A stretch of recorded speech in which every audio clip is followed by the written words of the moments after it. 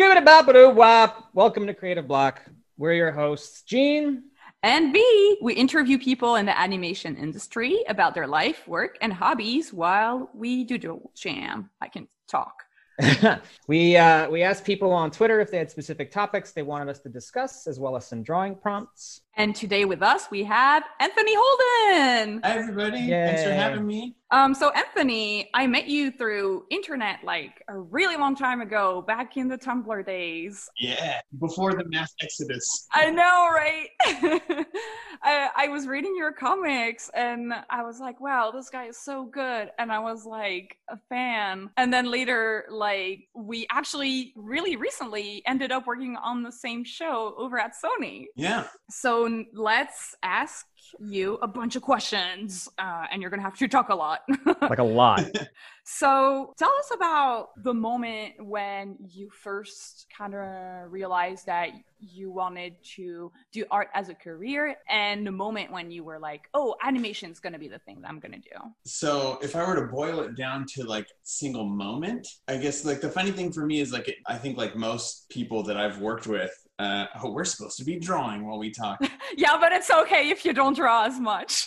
So no, you're okay. So like most people that I've worked with, I feel like have been in this place where they're like, oh yeah, you know, like from the time I was a child, like I definitely knew that I wanted to do animation. Yeah, that. And like, especially like friends of mine that work in the industry who grew up in California, I've heard a lot of that. And I grew up in North Carolina. So like, you know, I loved cartoons, but the idea of doing it as a career was like completely foreign to me. And so I guess the short version is when I was in school, I was studying Japanese. I was a Japanese language major. Ooh. Oh, wow. And I went to Brigham Young University in Provo, Utah. And I was on campus one day and I picked up like the on-campus magazine and they had a feature on BYU's animation program. And I was like, there's an animation program? Oh, we're all robots, you guys. Okay. That's right. So I was reading this magazine and I was like, animation program, and like you can major in animation. Like I didn't know that was a thing that you could do. That was new to me. So it was like at that point I decided to research it, and I took an intro to animation class, and it was the first time in my life. I mean, I had drawn and doodled a lot as a kid, but I had never beyond like a flip book in like a school assignment. I had never like done actual animation and like made drawings move and come to life. And like, I took that one intro class and was like, this is amazing. You know, this is like, I want to do this. And I didn't know like if I had chops, like I didn't know how competitive things were, but like I knew I wanted to try. It is funny how you kind of have to be told that it's okay, you can do this. Like I feel like everyone had to go through that at some point. Yeah, like I was waiting for some permission, right? Like yeah, well, you know, it's like I think historically it's considered like the starving artist. Like there's a stigma about it, and a lot of parents probably are like afraid of letting their kids actually get into it, and so it's like it's not until you know that it's even an option that you kind of let yourself follow that path. Right? Yeah, like I never would have. I mean, as much as I enjoyed drawing on my homework, like I never ever would have been like, you know, I'm gonna do this for a living. Like it just never would have occurred to me. That's so interesting. Would you say like how old would you say you were when you took that intro to animation class? 26, 25. Oh, cool. Interesting. Wow. Okay. Yeah. So you were studying Japanese all the way until that point, right? Yes. Yeah. That's so cool. And okay, maybe I'm going to jump around a little bit, but at that time, did you already go to Japan or not yet? Yes. Yeah. So like when, I mean, I guess it's no secret that I'm a very religious person. And I had served a mission for the Church of Jesus Christ of Latter-day Saints. So, and like, I think, you know, it's a common set. Like think of like the Book of Mormon musical, right? Like the white shirt, the tie, the black name tag. Like I literally did that. I think it's all true. Like and in the musical, don't they like go to Africa, right? Yeah, they do. Yeah. So like I didn't do that, but I went to Japan. I was in rural Japan in Hokkaido, like up in the north. Yeah, I've been there. Yeah. And that is where like I fell in love with Japan and Japanese culture, and like I mean, like I was a weeb before that. Yeah. So And then like actually getting to live there was pretty awesome. And that's a dream. And so that's when I came back and was like, and decided that I wanted to try. Essentially what happened is when I was leaving Japan, so the way that it's structured for missionaries that serve for the church, there's like all these young people in their 20s, and then they usually have like an older adult couple that kind of like provides guidance and like, you know, helps those kids sort of know what to do and like gives assignments and stuff like that. And so I interviewed with, they call him a mission president. And so I interviewed with my mission president before leaving. And he was like, well, Elder Holden, because that was my name then. Mm-hmm. He's like, well, Elder Holden, you know, what do you think you want to do with your life? And I told him that I wanted to do newspaper comic strips. Oh, wow. Okay. Oh, that's cool. So you already kind of knew you wanted to do art a little bit. Well, like that was the dream, right? He was like, what do you think you want to do with your life? And, you know, I kind of was like, well, I mean, like, if I'm being totally honest, like I wanted to be Bill Watterson, you know what I mean? Like I wanted to do Calvin and Hobbes, and I wanted to make like a high fidelity, cool comic strip. And he like looked at me dead in the eye and goes, that's not a thing. Oh no. Oh, okay. Wow. Oh, but and like at first I was kind of mad at him. Yeah.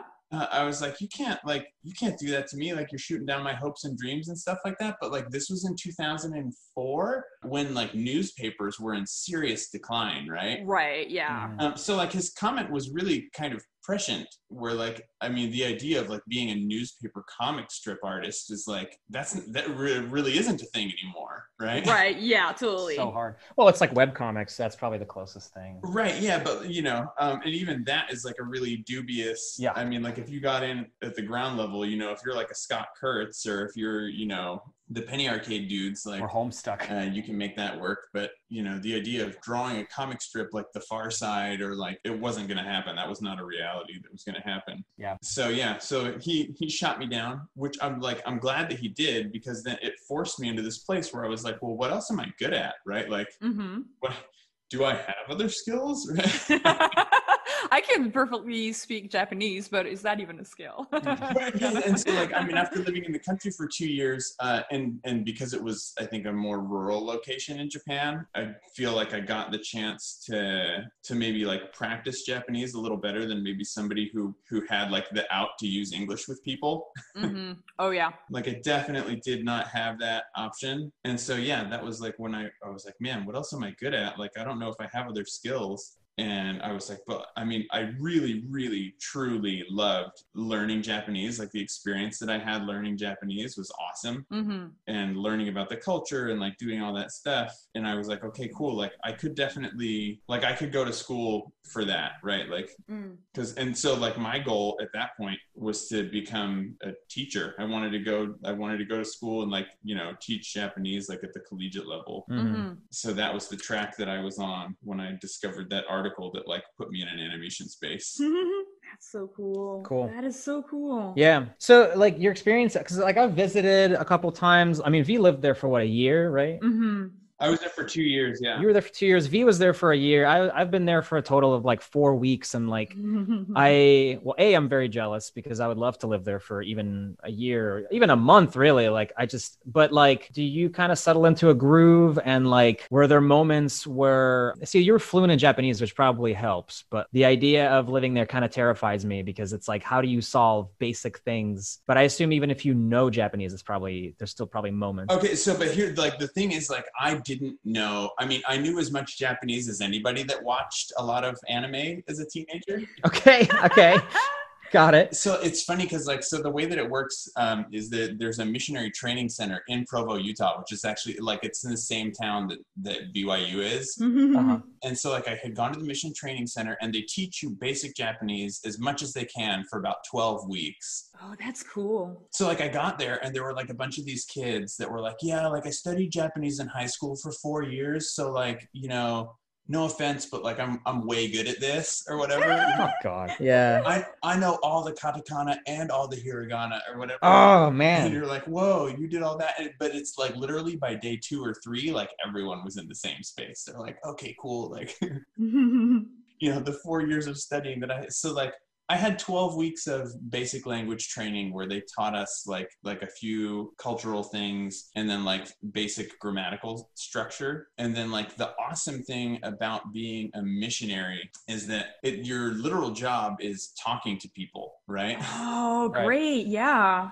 So like, it's like my whole job was to go there and be like, hi, like, have you ever heard about Jesus? And in like a non-Christian nation like Japan, like people are like, no, I don't know anything about Jesus. And I was like, okay, this is awesome. Like, yeah, you don't know anything. Like, we have so much to talk about. And the really one-dimensional way of doing that is being like, hi, I am a robot here to teach you only about one thing. And if you try to go off topic, like, I'm going to steer the conversation back to, scriptures.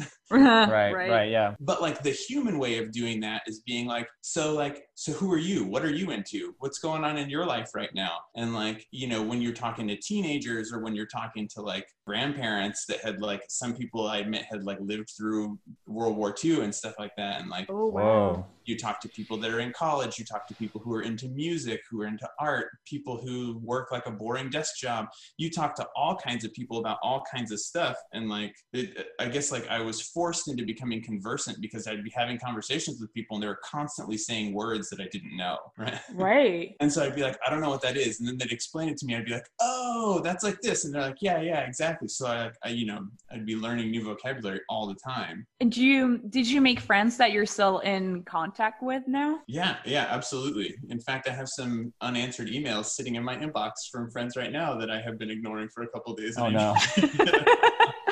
I know how that feels, except you must be like way better at Japanese than I am. I mean, I know for a fact that you are. Okay, this is awesome right here. This is like muscular boo-boo. Oh, sure. I was going for yogi.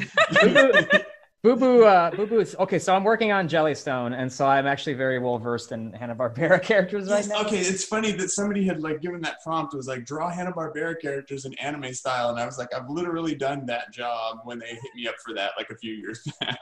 Right. Yeah. I know too much about all the obscure Hanna-Barbera characters that exist right now. Oh, it's so funny. I'll forget it all in a month. Yeah, that's really cool. That's a crazy life experience. Like I love that. But like, honestly, like, I think that sort of thing is like super good life training. Yeah. Because like, how many times have you been on the job and been like, I don't know how to do this? Right. Like in a professional capacity, I feel like that happens to me all the time. Right. And even when it's a thing that like, you think you know how to do, like, I know how to storyboard, but like or like, I know how to design a character. But the reality is that like, even when you are fairly expert at something like that, like you're constantly being given like new challenges and stuff that you'd never thought to try before. Mm-hmm. So like having that life experience where it's like, man, I honestly don't know how to do this, but I can figure it out. Yeah, it's like, I don't know, it was right, that kind of like resilience or kind of like thinking outside the box. For sure, it was formative in more ways than one. Yeah, we had a guest recently who went to New Zealand on a whim for 2 months and like came out of it seemingly just like a happier, much more fulfilled person. And so I think it's really important to I mean, right now obviously we're all stuck at home, but hopefully eventually we'll be out of this. And I think it's really important for like everybody to like try to go live elsewhere and like do things and not just stay like in their hometown. Yeah, man, like do stuff that makes you uncomfortable. Like that's part of what makes art interesting, right? Is like having experiences that that you haven't had before. Yeah, absolutely. I think that's great too, that like to get that experience as soon as possible. Like I feel like it's always kind of like a little bit maybe harder like later when you're more set in a routine or like one is set in one's ways. I definitely felt also like when I was like in my early 20s, like, okay, I got to backpack and like leave with like no money, no nothing, and just like go up on a train and like visit Europe or whatever, that kind of stuff. Sure. But let's bring it back to you and school and intro to animation. So how was how long did you study animation, and so what was the college name again? So it's Brigham Young University, mm-hmm. And it's in Provo, Utah, which is like a little bit south of Salt Lake City, like maybe an hour south of Salt Lake City. It's like truly in the middle of nowhere. And in their program, did they have like what was the program like? and how was your experience in college, like meeting other people that were doing animation with the teachers and all that? So like the cool thing to me was like, so BYU had like a little bit of a history of like, they had won several awards at that point in time. And like the big thing that they were doing that was kind of different from Cal Arts especially, was the idea of doing group films, where instead of like doing your own individual project, like the way that the program was set up was that like each graduating class would have a pitch party where every student would come and like pitch their idea for a film. Oh, that's cool. And then they would vote on it, and like the one that, you know, got the most votes, that like the most people were excited about, like you'd nominate somebody to be the director, and like you'd all work on a film together. Yeah. And I think that's one of the reasons that like, you know, they win so many awards, is because they submit to festivals and as like a student production, but like they're really highly produced. Oh, nice. Because they're made by like, you know, teams of like 20 to 40 students. Mm-hmm. Oh, wow. Yeah, it's like a mini production. Exactly. And so like, and the cool thing too is because they're like, at this point, there are so many BYU alum that have gone on to other studios. Like the school has relationships with a bunch of studios. And so like, as a student, they would send in folks from Pixar and from DreamWorks and from Sony that would like come in and like, you know, they would look at your story reel, or they would like talk to your people who are trying to like learn effects, and they would, that kind of stuff. And that kind of mentoring I thought was really cool. So that was, to me, one of the major pluses. One of the drawbacks was that it's a highly technical program.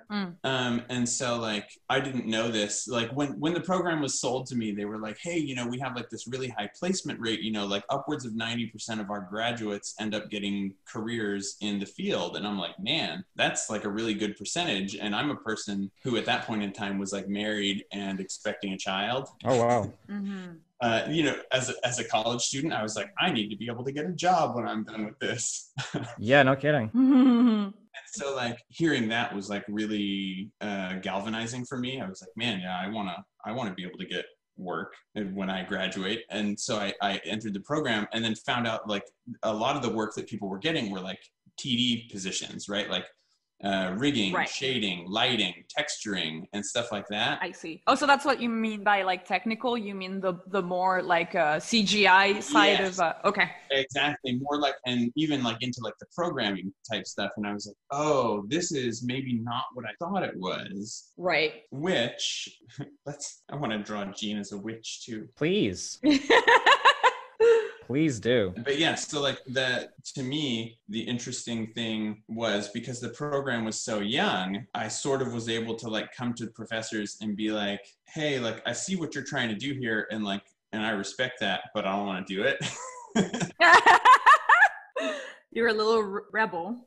Yeah, a little bit. And not in like a rude way, but like, I guess, yeah, like I came to them and like they were pretty open to that, because like I had ideas and I was like, hey, like this is, I think, what I want to do, right? And then I'd be like, hey, this is the class, and like these are the requirements, but like instead of doing your assignment, what if I did this, right? And they would be like, yeah, sure, yeah, that's cool, right? Like you can do that. And that's funny. I did the same thing when I went there. This is all. Yeah, that's so funny. Yeah, I was just thinking about that too. Like, it's very familiar. Yeah. But like, it's like, I don't know, like to me, and this is the thing that I say to students all the time whenever I like go visit colleges and give this talk, is like your education is yours, man. Like don't let somebody tell you what to do, right? Yeah, you're paying for it. You should be able to kind of, to a degree, like decide what your curriculum is, like what you're studying, you know? Right. Yes, exactly. Yeah. So I'm like, I don't know. I believe in that type of, and I was lucky that I had professors that were like reasonable enough with me. Yeah, me too. That they were like, yeah, sure, that's fine. Like you can do that. Yeah. And so, yeah, I don't know. I felt very lucky to have had that type of experience and got to, in a lot of ways, be like, what if I made a comic instead of doing your assignment? Or yeah. Or like, what if instead of participating in your group film, I made my own bad 2D animated short? Yeah. And they were okay with that, which I thought was pretty cool. That is cool. Yeah, but it takes a certain confidence to be able to even like push for that. And, man, yeah, I was so foolish. It's so funny to like, it's in a certain way, I was like glad to have like the big fish, small pond experience. Cause like, I don't know if I would have had the guts to try that somewhere else. Like if I had been in a place like Cal Arts, like, I think 100%. I would have been too intimidated to try anything wild like that. Absolutely. I think about that a lot. Yeah. It's like, I feel like I went through a similar path, and it's like, I feel like I had the right dose of validation at the right sort of tempo. Cause otherwise, yeah, cause I thought about applying to Cal Arts and it just was too expensive and too far away and everything. But yeah, man, it seems like, I feel like I didn't even know it was a thing until I was almost graduated. They were like, "Oh, by the way, there's also this other school." I'm like, "What? No way!" Oh man, that would have been great. That's so funny. No, it was like it wasn't even an option, and it was, and so like I think about what my life would have been, but I might have just burnt out. I might have just been too like, "Oh, I'm never gonna make it." Okay. I had the same experience with Gobelin too, where like I didn't know that was a thing until I was like maybe a senior, and then I was like, oh, look at all these crazy monsters and like they're wild French animation, like I've never seen anything like that, and these people are, and then they were like, yeah, there's a limit, like, you know, they don't want old people applying to their school. I was like, what is the age limit? And I think it's like 28, right? Oh, I mean, back when I applied, the age limit was 25. Yeah, so like I was already well past that. I was like, cool, so I'm old by their standards. God, that sucks. I didn't know that. That's insane. It's really, I don't know exactly. It's kind of I mean, I think they've changed it now, because now I'm going to try to keep this short, but Gobelin used to be almost public school. It was half private, and then recently it got entirely privatized. I think the French government is kind of starting to drop a couple of schools here and there, because they're like, okay, well, there's, you know, politics. Anyway, so I think now they're kind of opening the school more, and they actually have an international section now, because at the time when I was in Gobelin, it was like you had to speak French, because all of the teachers, or at least most of them, didn't really speak English that well, or couldn't.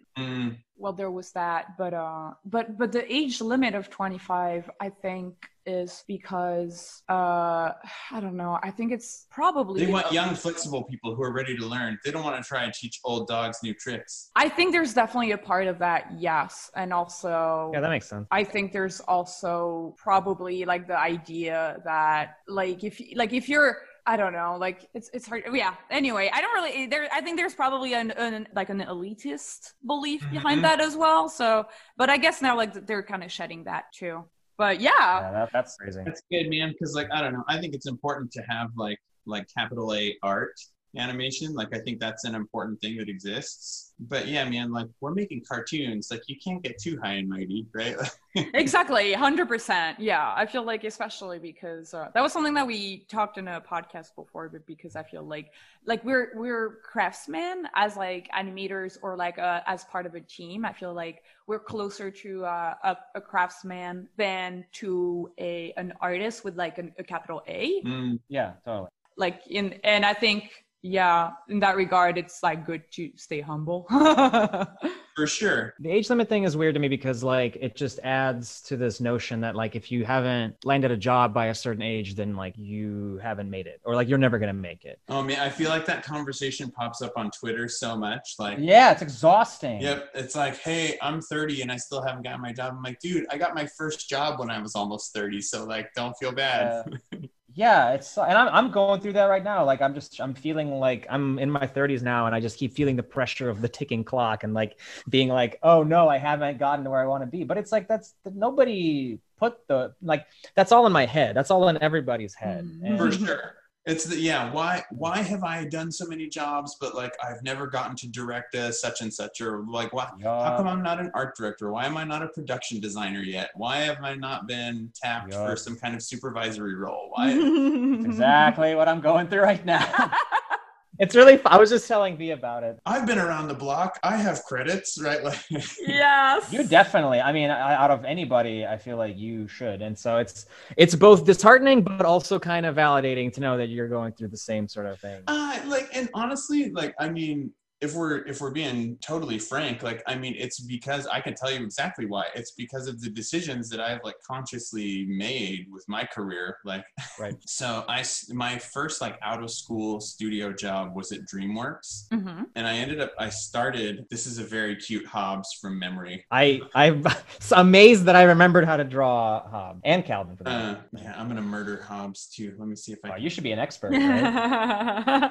We're all gonna try this. I didn't bother trying to do it in Watterson's sexual style. But I started at DreamWorks, right? Yeah. And ended up like the cohort that I started in was with Matt Brawley, who's creator of Amphibia. Right, yeah. And like I got there on my first day of work and I was like, I am almost a decade older than this dude and he is drawing circles around me. Like, what am I doing here? I was like immediately had imposter syndrome, right? Yeah. Oh, wow. This kid who had like, he graduated high school, went to like a year or two of Cal Arts and was like immediately recognizes the genius that he is and like got this job. And I was like, I am a 30-year-old man who fell into cartoons on accident.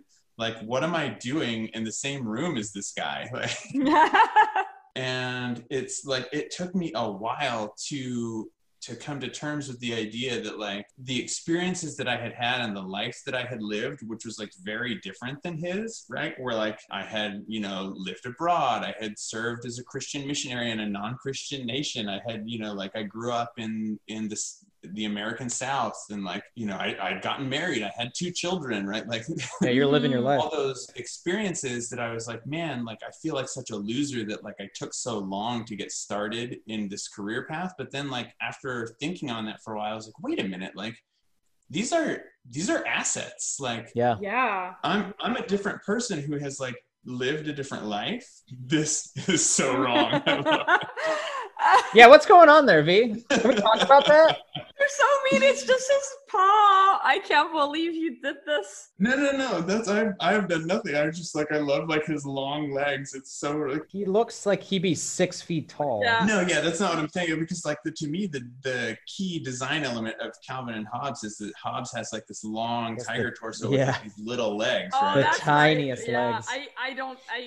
Dude, I do not remember these characters. Oh man, and this is like a Walt Kelly like pogo pose here that I put him yeah. So good. I love it. I love that, like, dude, you have a photographic memory, or you've read a bunch of them. My son was definitely just reading them this afternoon. I just got the collection, like the big like library edition, because I realized. Did you find the hardback ones? They don't exist anymore. I didn't want the hardback. Because the soft cover one is broken up into 4 books, and I wanted something that's easier to actually read than like this giant heavy. Yeah, so I've got the hardcover ones on my shelf, and they're beautiful. But like every time my son is like, "Can I read Calvin and Hobbes?" I think to myself, I should just buy the floppies so that he doesn't ruin them. Yeah, you have to like give him like plastic gloves and like a mask, and you're like, use these tongs. Yeah, I'm like, you may read this, but you may not eat snacks while you do, right? That's so funny. We had comics like that in at home too. Like when I was a kid, like there was some comics that were like, no, you can't read those. They're too precious. I'm like, okay, right. but I'm a grown kid. It's like, no, you're 7. We don't trust you. Comics need to be loved. They need to be broken in and, wrinkled. I think that like there are books that I read and reread, and they're a little like Bone is really kind of a little bit messed up for me, but like it means that I've been reading it. It's been loved. Yeah, man. And like if there's something that's worth studying, that like Jeff Smith's cartooning, that dude is masterclass. Yep. Yeah, I reread that recently. I've been rereading a lot of stuff. This actually will segue nicely into the next sort of category is I reread. Oh man, I've been rereading Dragon Ball lately. Yeah, I was gonna say. Oh, I was wondering if you were done with your story of your first job. I kind of wanted to keep kind of like listen to you and your career really fast, and before we hop into the next section. Yeah, we'll come back. Oh yeah. And I also wanted to ask you, like, when do you think you started your Tumblr? Like, were you in school when you started kind of being active on Tumblr? Because I remember like seeing your Tumblr posts. I was in Japan. It was probably 2015, Okay. and I was like, "Wow, he's so famous and so good, and this guy like can do everything." Because you animated too at the time, like your comics were animated, and you also posted like GIFs of animation and all that stuff. So yes, I found that I've not had as much time to do that lately because animation, like I love animating so much, but it's just like so time intensive. Oh yeah, 100%.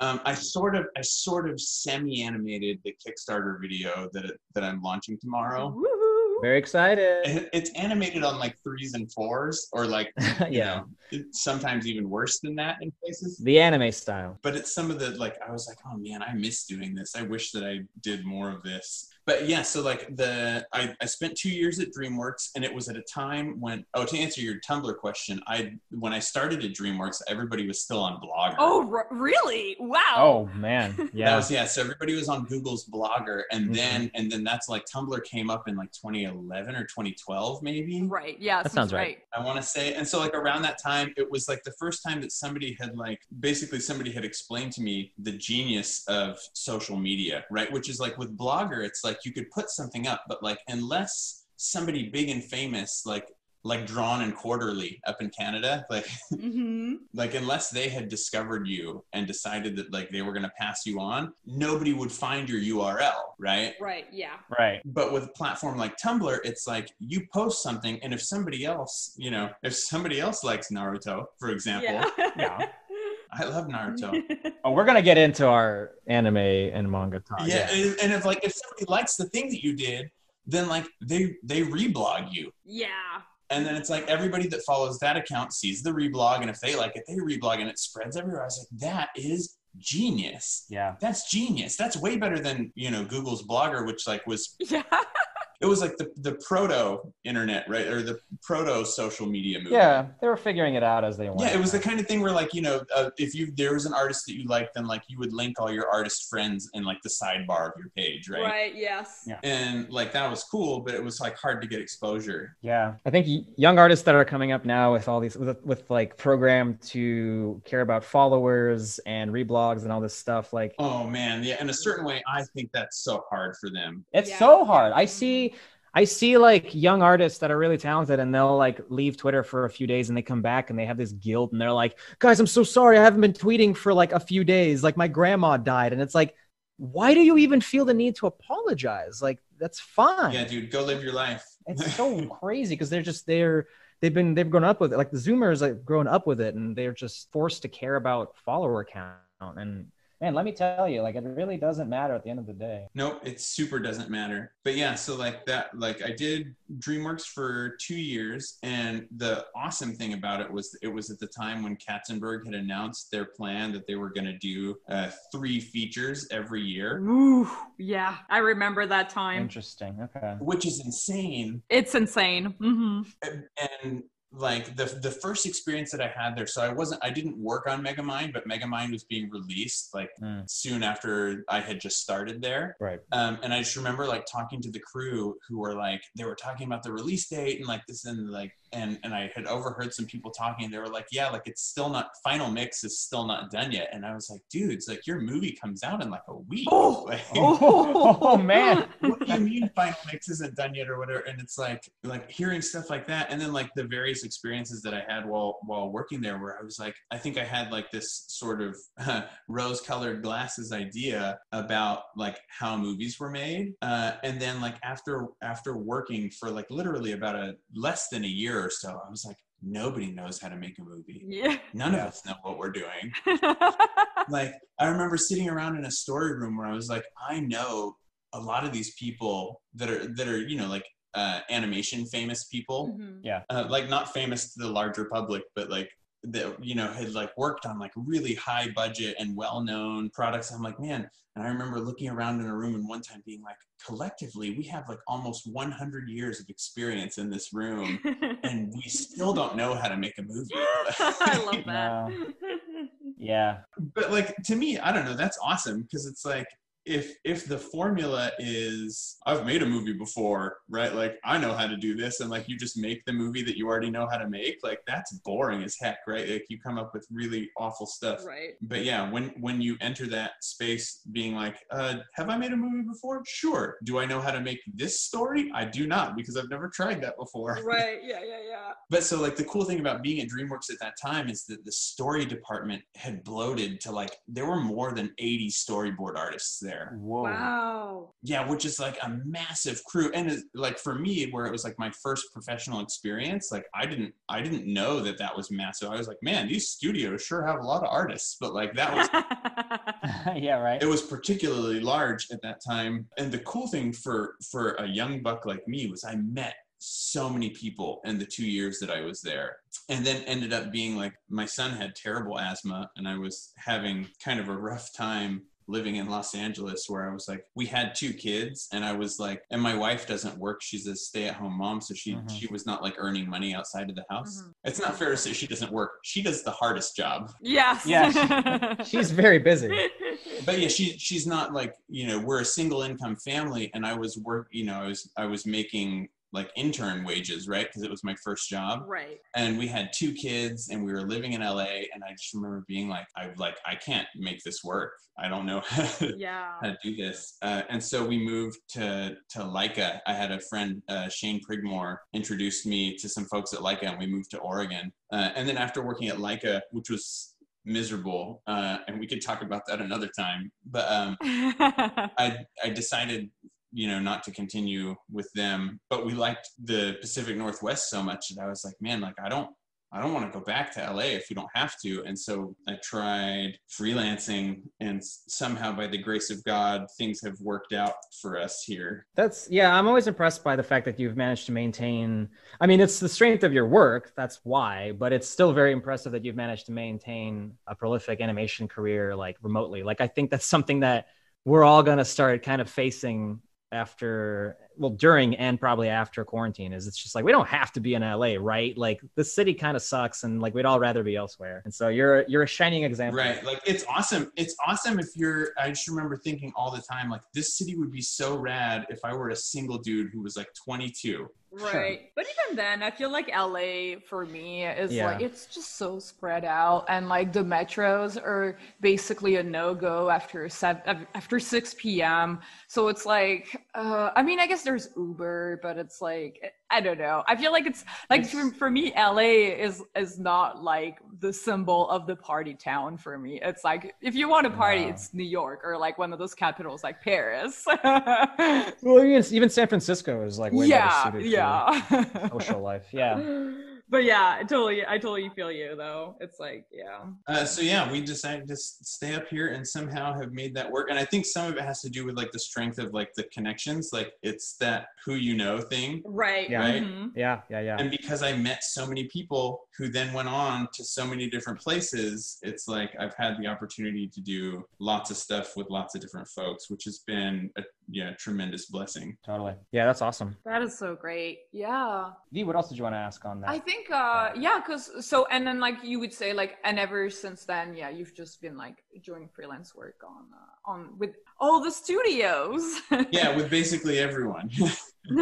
All of them. Who have you worked for? Can you say, is it really everyone, or is it just so it really is everyone, except I've never done work so Disney Feature doesn't do, up until pre-COVID times, they didn't do remote stuff. So like I had chatted with them a bunch of times, and have been invited back to LA on numerous occasions by various people to be like, hey, will you come do this? Will you come direct this? Will you come do such and such? And I'm like, honestly, like that sounds awesome. But whenever I would sit down and think about like, because we always make family decisions like that together because it affects everybody. Right. Yeah. And when we would sit down and like I would have an offer and be like, I could do, I could work on this show and like it's kind of high profile and they want me to direct and like that sounds awesome. And we would do like the pro and con thing where like you sit down and you're like, here's all the pluses and like here's all the minuses. Mm-hmm. And like all of the pros would be like, this is great for Anthony's career. This is great for Anthony's public-facing career. This is great. Yeah. And all the minuses were like, this is really bad for my family. This is really bad for this member of the family. This is really bad for, and like, it would be like, man. all the pluses would be like, this is great for my career and this is terrible for my family. Oh, yeah. And so because of that, like the decision that I've made, and like it's been like in a certain way, it's like professional suicide to be like, I'm not going to take on like these additional roles and I'm not going to take on these additional responsibilities. I'm just going to stay a story artist. Right. Is like not a great professional move, but like I have been present for my kids' lives. Sure. Exactly. And like, I can't trade that for something else. Right. 100%. No, that makes sense. Yeah, you placed your priorities where they matter, and that's good. Right. Can we get into some manga talk? Yeah. Finally. Okay. You guys can talk about anime. Can I finally? God. Inspiration time. Asking about career goals and aspirations. Anyway, yeah. Well, but I think it all. So Shonen Jump. Anyway, I think it all ties in together. But because I'm a big fan of kind of like figuring out where people get their inspiration and what makes them excited.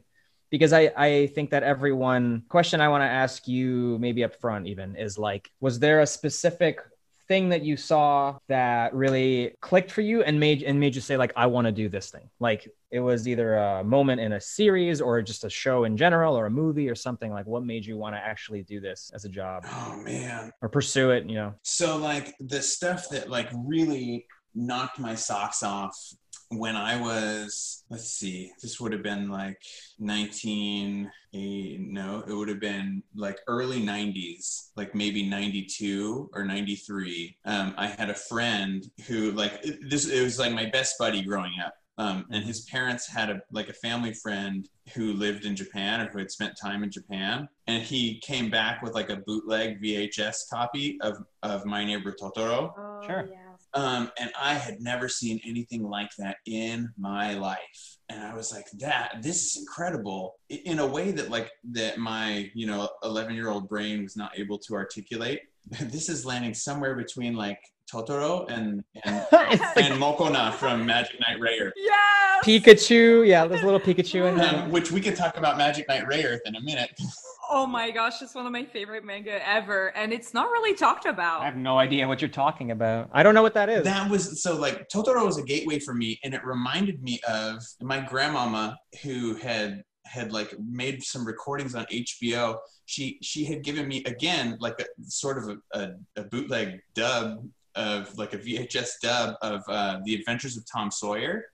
And in a way that like my young brain was unable to like analyze and articulate, I was like, these look and move and feel different than the cartoons that I've seen. Right. And like I didn't know what it was, but like I mean a lot of it has to do with like the sort of like more cinematic approach, and like you could say like it's sort of like more of an adult flavor of cartoon. I don't mean like adult in the sense that like it's like sex and violence, but like adult in the sense that like it respects your intelligence. Totally. Yeah. And there was something that was cool about the filmmaking of those. And like, again, as a young person, it's interesting to me to look back at those experiences that like, as like a 7-year-old watching Tom Sawyer, as like an 11-year-old watching Totoro, like I could intuit that it was different, even if I couldn't describe to you what was different about it. And then when I found out, I was, somebody was like, by the way, those are made in Japan. I was like, Japan? And that blew the lid off for me. And then I discovered like Sailor Moon and Dragon Ball, and like Magic Knight Rayearth was like a huge thing for me, because that was one of the first things that like I had sought out, like somehow I had heard of it. And then I bought, again, bootleg VHS tapes, because that's how you had to do anime back in the day. Yeah, totally. I bought them, like at like a comic convention, and was like, this is like, I had never seen anything like that. And like Rayearth blew my mind, because it like it was fantasy, but also sci-fi, but also magical girl, but also like it was, and it was like all those things mixed into one. And I was like, I didn't know you could do that, right? How did this pass me by? I don't know what this, I guess I gotta look this up. Magic Knight Rayearth is like, it's an older manga, first of all. So it came before Cardcaptor Sakura, which was a much bigger hit for Clamp than Magic Knight Rayearth was. And clamp thing, and okay. Magic Knight Rayearth has like this really like shoujo manga style. Like they have beautiful eyes, beautiful hair, beautiful outfits. So really soft rendering, right? Like, yeah.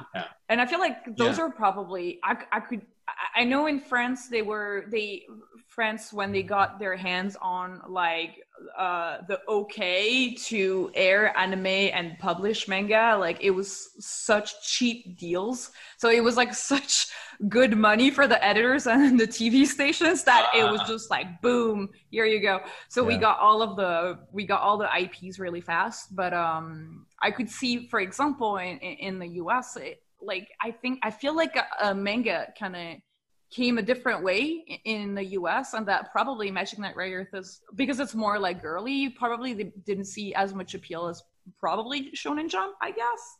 Maybe I'm completely wrong. Yeah, well, I think it's like a different type of appeal, right? Right. And it's like that. And that led me into the place where I was like, oh, like, you know, comics drawn by girls or whatever. And so like I got into like Takashi Rumiko. Yes. Yeah. Ranma Nibun no Ichi.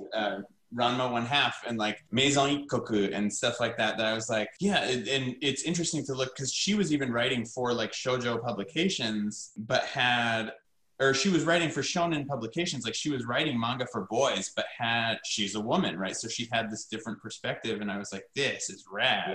Yeah, her stuff is great. So yeah, that led me down another rabbit hole, and I mean, yeah, I've never come up from that.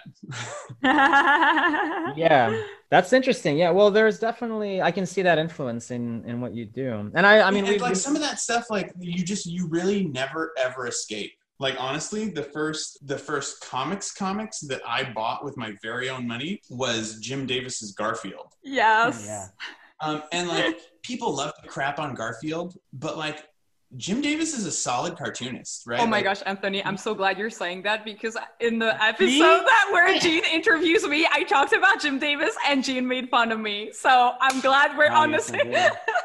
But like the thing about Jim is like you look at the solutions that he's come up with, and like to the modern eye, they look really like sort of boring and mainstream, but like he pioneered a lot of that look. Yeah. And the cartoons are super solid. Like they're not maybe really adventurous. It's not like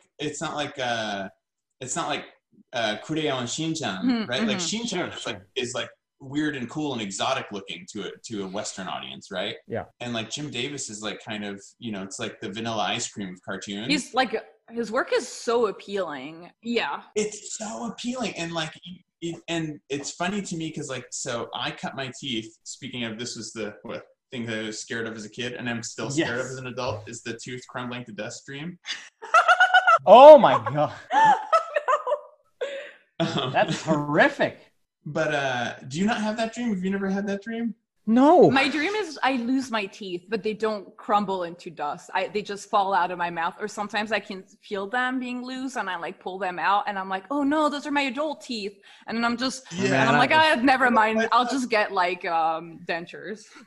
Yeah, I hate my teeth. I could lose them. So like the Jim Davis's Garfield and like Charles Schell's Peanuts and stuff like that like those were the first cartoons that I ever really loved. And like honestly, like I never have, and I don't think I ever will. And I've gotten to a place where I think it's maybe good that I never escaped those influences. Like that stuff will always be with me. Absolutely. Yeah. Kind of like, yeah, man, when I first discovered like Toriyama, and I was like, man, Dragon Ball, like this is the stuff. Like, and I copied so many drawings of Goku, and like there are still some shortcuts where I'm like, I stole that from Toriyama, and like I'm not ashamed of that anymore. 100%. Like, it's so nice to look at his drawings. It's like they never get old. They never get old. I don't know what it is. Again, is a solid cartoonist. Yeah. Right. Yeah. Like, Yeah. And I'm like, that's what I'm here for. And that's it's one of the reasons I landed on storyboarding, because I was like, oh, that's the job where you still get to draw in this era of like CG animation. Right. Like the job where you still get to do drawings is storyboards. Yes. Totally. I reread through Dragon Ball recently, and it's like I've gotten more in touch with the stuff that I liked as a kid, because I think now that like I'm an adult, it has a different sort of feel to it, and it's more about like I'm trying to tap into what I liked about those things and reassess them. Like I rewatched Reboot recently just because I was like, yes, why did I like Reboot? And I watched it and I was like, oh, because it's actually a well-written show at a certain, like past a certain point. It's rocky in the beginning, but it's great. Like it has a lot of depth. There's all these themes of like post-traumatic stress disorder and like growing up. Like it's a really good show. And Dragon Ball is one of those where I've come to appreciate the original run of Dragon Ball so much more than Z, because I feel like Toriyama is like at his peak there. Like it's a mix of comedy and action, and it's like clever. It's not just like power levels. The first as he's transitioning out of Dragon Ball and into Dragon Ball Z, and it's still fun and funny. That's peak Toriyama right there. Yeah. And also like, and it's funny because like the iterations that made it to the screen, like and there's definitely like the sort of like dude who drives a Nissan that has like spinning rims and like tinted windows and has a tattoo of Goku on his arm. Like I feel like there's that toxic masculinity view of Dragon Ball. But like honestly, Toriyama, like, have you seen any of the recent Dragon Ball movies? Yeah. Oh yeah, they're great. Like Toriyama never stopped making jokes. It's all still jokes. Yeah. Well, I love those movies because they don't take themselves so seriously. Yeah, like they're funny. Yep. And like that's the Dragon Ball I love. Like I could take or leave, you know, like the dudes that have like 15 abs or whatever, like sure, I could take or leave that stuff. But like, yeah, man, he's never afraid to make a joke, and I love that. I agree. He's always wanted to do gag manga anyway. Like he started with Dr. Slump, which was Dr. Slump, and that was his favorite thing, I think. And then he just kind of got roped into the battle manga. I think he was just like, please let me get out of this. He wanted to quit it a lot. So have you read, there's this really fascinating article by a guy named Ollie Barter who interviewed Torishima-san, who was the editor. Oh yeah? Yeah, he was Toriyama's editor back in the day, and he basically, do you remember the movie Moneyball? Yeah. Where is Jonah Hill like comes in and like teaches Brad Pitt like how to make a winning baseball team by using math. Oh. Mm-hmm. And like, so Torishima basically like comes to Shonen Jump and was like, I needed an editing job, but like I've literally never read manga in my life. And then he basically like moneyballs manga and goes, hey, you know, if you really wanted to make like a hit series, like these are the things that you should do. And so he basically pitched to Toriyama like the idea of like his ongoing battle manga where like you constantly have like rolling battles and there's like new villains and people power up and like they made that stuff up. Man, I wish I don't know where the link is. Anyway, the writer's name is Ollie Barter, Barder. Yeah, I actually found the link. Very interesting. Yeah, he interviews Torishima, and it is fascinating to hear him talk about like, I'd never read manga before, so like I read everything and it was all crap except for the stuff by Adachi Mitsuru. Man, wow, the shade. And then he's like, and so I figured like it was like a really easy space to break into because everything's garbage. And if you make comics like Adachi makes comics, which by the way, Adachi Mitsuru is like my very favorite mangaka of all time. Mm-hmm. And it's interesting to me, like when, to read that article where Torishima like calls him out. He was like, everybody's crap except this guy. And I'm like, yeah, that's totally true. Man. But he goes, because his comics are easy to read. And if you look at a lot of comics from that era, like late 70s to early 80s, like a lot of them, frankly, like regardless of whether the premise is interesting, like a lot of them are not very easy to read. Like they don't flow well on the page. Yeah, that's very true. And so one of the things that Torishima pulled from Mitsuru and from Adachi is he's like, dude, like first and foremost, make your comics clear. If your comics are clear, and that's why that stuff in Dragon Ball, it reads like early One Piece, right? Yes. Like One Piece now, don't get me wrong, like I'm so invested. I've been reading One Piece for more than 20 years. Yeah, there's a lot that can be learned. Like sure. I can't stop reading One Piece now because I have to know what happens. But like early One Piece is so clear because there was so much space to breathe in those panels. And now he's got so many characters and so much going on, like everything is crammed in there. And he's also at the mercy of like the anime production that like he has to stay ahead of them. Right. But yeah, like that sort of storytelling where it's like clear, easy to read panels. Sometimes in like an episode, Dragon Ball, like there would be a few blows exchanged, and like that would be the whole week. They're like, well, that's the comic this week, right? Yeah. This dude punches this dude, that guy punches that guy, and tune in next week, right? Yeah, it's just raw and minimal. Yeah. Like, and it's the kind of thing where, like, Gene, so I know you're a musician, right? I am. And so like, and I've played music since I was a teenager also, and it's like constantly the place that I'm battling with, both in like visual art and in like, you know, maybe songwriting or singing or things like that, is like you want to impress people with your skill. Yeah. I can play to this level, or like I can draw to this level, or, you know, that you want to impress people, right? With what you can do. And so you try to overcomplicate things, when in reality, like, man, some of the very best stuff out there is the stuff that's confident in being simple. Yes. Those are words of wisdom that, yeah, we should imprint on the screen. I agree. Yeah, it's better to make something that's like small and from the heart, and honestly just finishable. Like, you know, a lot of the time, like the bigger your project or sound or whatever you're trying to do, the bigger it gets, the harder it is to just like finish the thing. It'll never be good enough. Right. And then nobody's seeing it, so, you know. Right. And then you get into your mind the idea that, like, if I can't produce this thing to like the level of a Ghibli film, it's not going to do. But like, honestly, like, make the thing you can make. And like, this has been for me, like, career wise, like some of the most frustrating experiences that I've had are like being in development and getting into a place where like it looked like things were almost going to happen. Like my show's almost going to go through. They're going to greenlight us, or like they're going to. Yeah. And then having that drop and being like, man, I'll never get to make a cool thing. Right. Like, I'll never get to make my TV show. Nobody's ever going to, but like, man, the place that I keep coming back to, and I'm always too scared to try it, but I think I really am going to try it next year, is to just buckle down and like make a comic, because a comic, right? It's like, it's a small scale thing that I can do by myself. Yes. I don't have to wait for somebody's permission to tell me they're going to bankroll it. Yep. And like, it'll be small scale, and it won't like have all the bells and whistles of like a major production, but like I'll get to tell a story that I believe in, right? Yes. Yeah. That's crazy. I didn't know you went through like development so many times. Do you want to talk about it a little bit?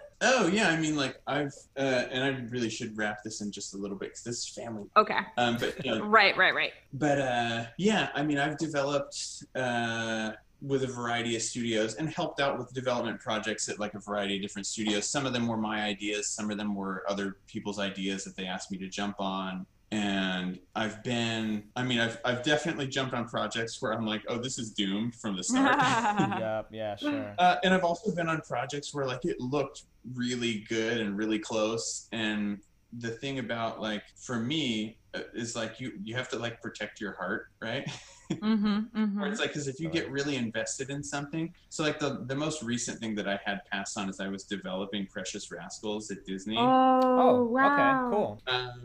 And was feeling really good at it, and I was like, and like after having been burned in development so many times, I was like, man, I just don't know if I want to do this again. But I felt really strongly like I should try, and so I did, and I went back, and like I was talking to my wife about like how I wanted to approach it, and like I just remember like having this conversation with her where I was like, if I don't go all in on this, like I'm gonna feel bad that I didn't give it like a fair shake. Yeah. I was like, because the easy way is to be like, if I don't try very hard and then I get rejected, then I can be like, well, of course they rejected me. I didn't even try that hard, whatever, and I can just walk away. Yeah, I get that. But if I go, if I jump in with both feet, then it's like, man, like I might break my legs on this, right? And then break my heart. Yeah, that's the one that doesn't heal. Right, yeah, I mean, and it honestly is like the harder one to heal. But yeah, it's like, I don't know, I was just like, man, the only way for me to do this and feel good about the effort that I put in and like really make something that I believe in is to like believe in it with my whole heart and try my hardest. And man, it's exhausting to do Like it totally reminded me of my experience as a missionary, where I'm like, you're approaching people and being like, hi, this is the thing that means more to me than anything else in the world. Mm-hmm. What do you think of it? And like, it's a really vulnerable position to be in, right? To be like, right.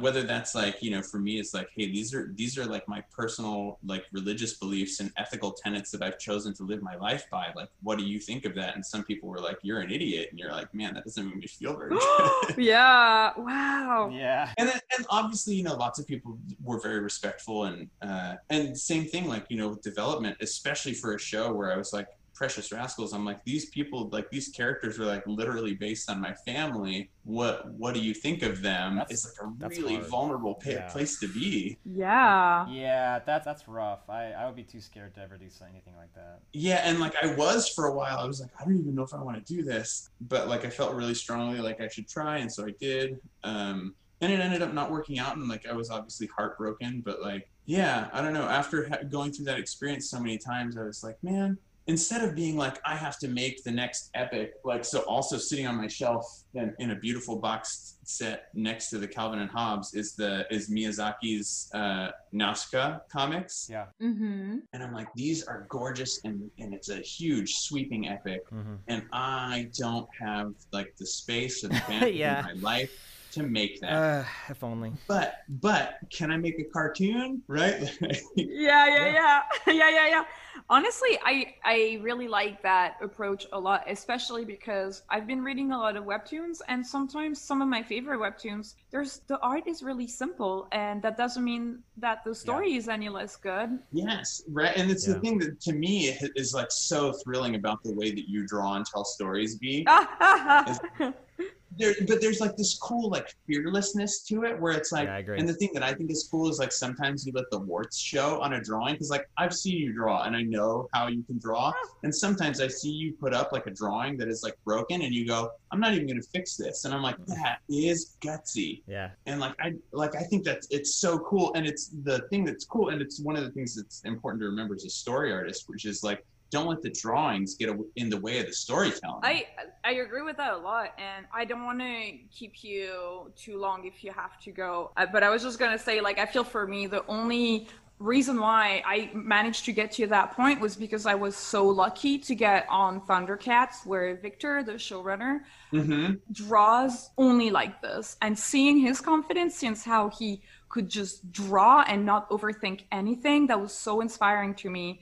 And thanks to seeing him do that, I started do that, and then he saw my drawings and said, that's cool. And then I was just like, just having someone that I really admired validate the just do it aspect of drawing. I think like that was really empowering, and I feel like I'm so lucky I got to meet someone like that, because it's hard to meet someone that will do that for an artist. You know what I'm saying? Like someone that believes in just the essence and just the passion in the drawing. So well, and it's not about the bells and whistles, right? Like it's about like the and I think like honestly that's one of the reasons that like I enjoy reading manga so much, because the art is experiential. Yes. In a way that like Western comics are not always, right? Like especially like mainstream Western comics, like your Marvel and DC stuff, like those artists are like incredibly talented, but like I just love the feeling of like, man, in a manga, like when you feel like a dope, like, you know,